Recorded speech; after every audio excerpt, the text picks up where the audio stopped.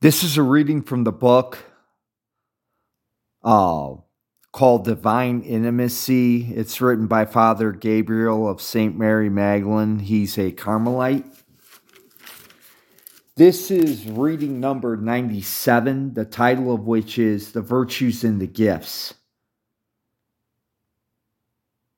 It starts out, the presence of God. This is a prayer. Teach me, O Holy Spirit, how to remain in an attitude of continual attention to your inspirations and of perpetual dependence upon your impulses. This is the meditation. The first paragraph starts out by saying, St. Thomas teaches that the gifts of the Holy Spirit are given us to help us.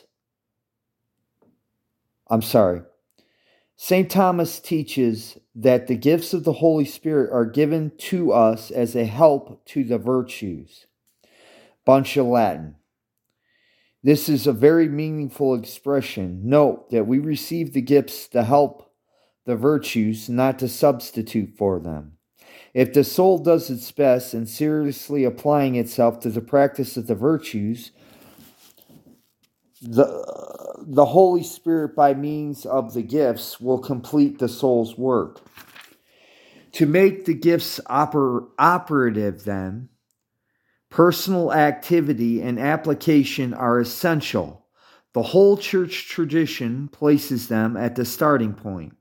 For if the soul is seeking God and its beloved is seeking it, how much more attracts the soul and causes it to run after him.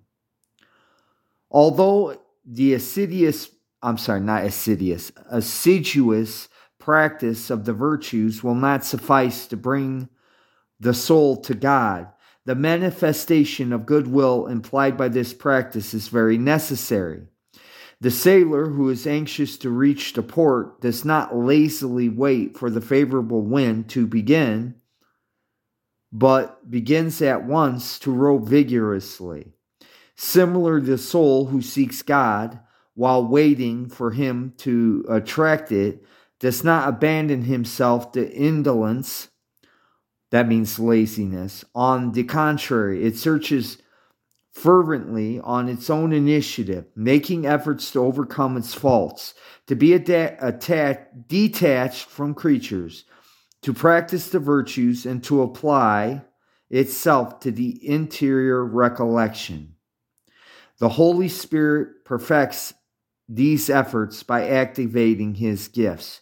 We see how erroneous is the attitude of certain souls who remain too passive in their spiritual life, failing to exert their own initiative to advance in holiness and to meet God. These souls are wasting their time, easily exposing themselves to deception. It is necessary to take up the task vigorously, especially at the beginning of the spiritual life. Only by doing so, one can only hope to have the aid of the Holy Spirit. The second paragraph is, gradually at the onset of the spiritual life, the influence of the gifts, although never wanting, is rather hidden and rare. At this time, the soul's initiative, the active exercise of the virtues in prayer, must naturally predominate. But as the spiritual life develops according to the measure of charity, the influence of the gifts increases too. If the soul is faithful, this influence gradually becomes stronger and more frequent until the soul's initiative is eclipsed by it. Thus, under the direction of the Holy Spirit, the soul attains sanctity. From the foregoing, it is readily to be seen why the very beginning we must acquire the habit of being both active and passive in our journey toward God, making efforts, yes, but at the same time trying to be attentive and obedient to the whisperings of the Holy Spirit. In fact, if there are some souls who are too passive, there are others who err on the active side, making everything consist in their plans for spiritual reform and in their good resolutions and spiritual exercises, as if sanctity depended solely on their own industry. They depend too much on their own strength, too little on the help of God.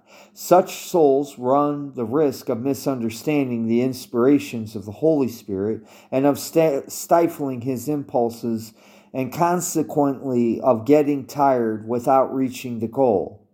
Tractability, docility, and surrender are needed. Tractability is a fancy word for obedience.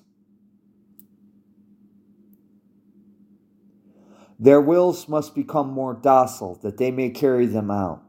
They need the spirit of surrender in order to let themselves be led by the paths which are obscure, unknown, and contrary to their own liking. No one can be his own teacher of sanctity. There is only one teacher, the Holy Spirit. To remain in his school is to be wholly dependent upon him, and implies a twofold task: the active striving to correct our faults, and to acquire virtues and interior attentiveness to his inspirations. Therein lies the true purpose of the gifts. The Lord waketh my ear, and I hear him as a master, says Isaiah.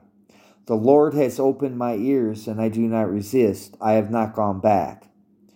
That's chapter 50 of Isaiah, verses 4 through 5. This should be the interior attitude of a soul who wishes to let itself be guided by the Holy Spirit. The colloquy or the prayer for this reading is, O Holy Spirit, God of love, bond of love of the Blessed Trinity, you remain with the children of men, and you find delight in them, in that holy chastity which, under the influence of your power and attraction, flourishes on earth like a rose among thorns. Holy Spirit, love, show me the way that leads to this delightful goal, the path of life that ends in the field made fertile by your divine dew, where the hearts burning with thirst may find refreshment. O love, you alone know that this road which leads to life and truth in you is consummated to the wonderful union of the three divine persons of the Holy Trinity. The most precious gifts are diffused in us by you. O Holy Spirit, from you comes the fertile seeds which produce the fruits of life. From you flows the sweet honey of the delights which are found only in God. Through you descend upon us fertilizing waters of the divine blessing and the precious gifts of the Spirit. O Holy Spirit, you are the font for which I sigh, the desire of my heart, the overflowing ocean. Absorb this little drop, what wishes to leave itself and enter you. You are only the real substance of my heart, and I cling to you with all my might. Oh, what wonderful union! Truly, this intimacy with you is more precious than life itself. Your perfume is a balm of propitiation and of peace. O Holy Spirit of love, you are the most sweet kiss of the Blessed Trinity, uniting the Father and Son. You are the blessed kiss which royal divinity gave to humanity by means of the Son and of God. O sweet embrace, clasp me, a poor little speck of dust. Hold me tight in your embrace that I may completely be united with God. Let me experience what delights are in you, O living God. O sweet love, let me embrace you and unite myself to you, O God of love. You are my dearest possession, and I hope for nothing, want and desire nothing in heaven on earth but you. And this prayer was from St. Gertrude the Great, the Middle Ages nun, who also was one of God's favorite saints. Just a quick note. I'd actually had this marked out in my book. And I was going to do that reading a little while back. I mean, it had to be at least 2 or 3 months ago, and I got sidetracked.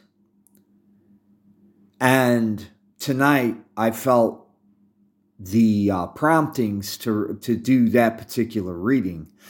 And just so you guys know, I marked it out. I was going to use it because I found it so incredibly on the nose, at least when it comes to me. And I'm hoping and praying that you get some edification out of it. I really do. So, thank you for listening. Thank you for your time and your patience. God bless you. Have a good day. Bye-bye.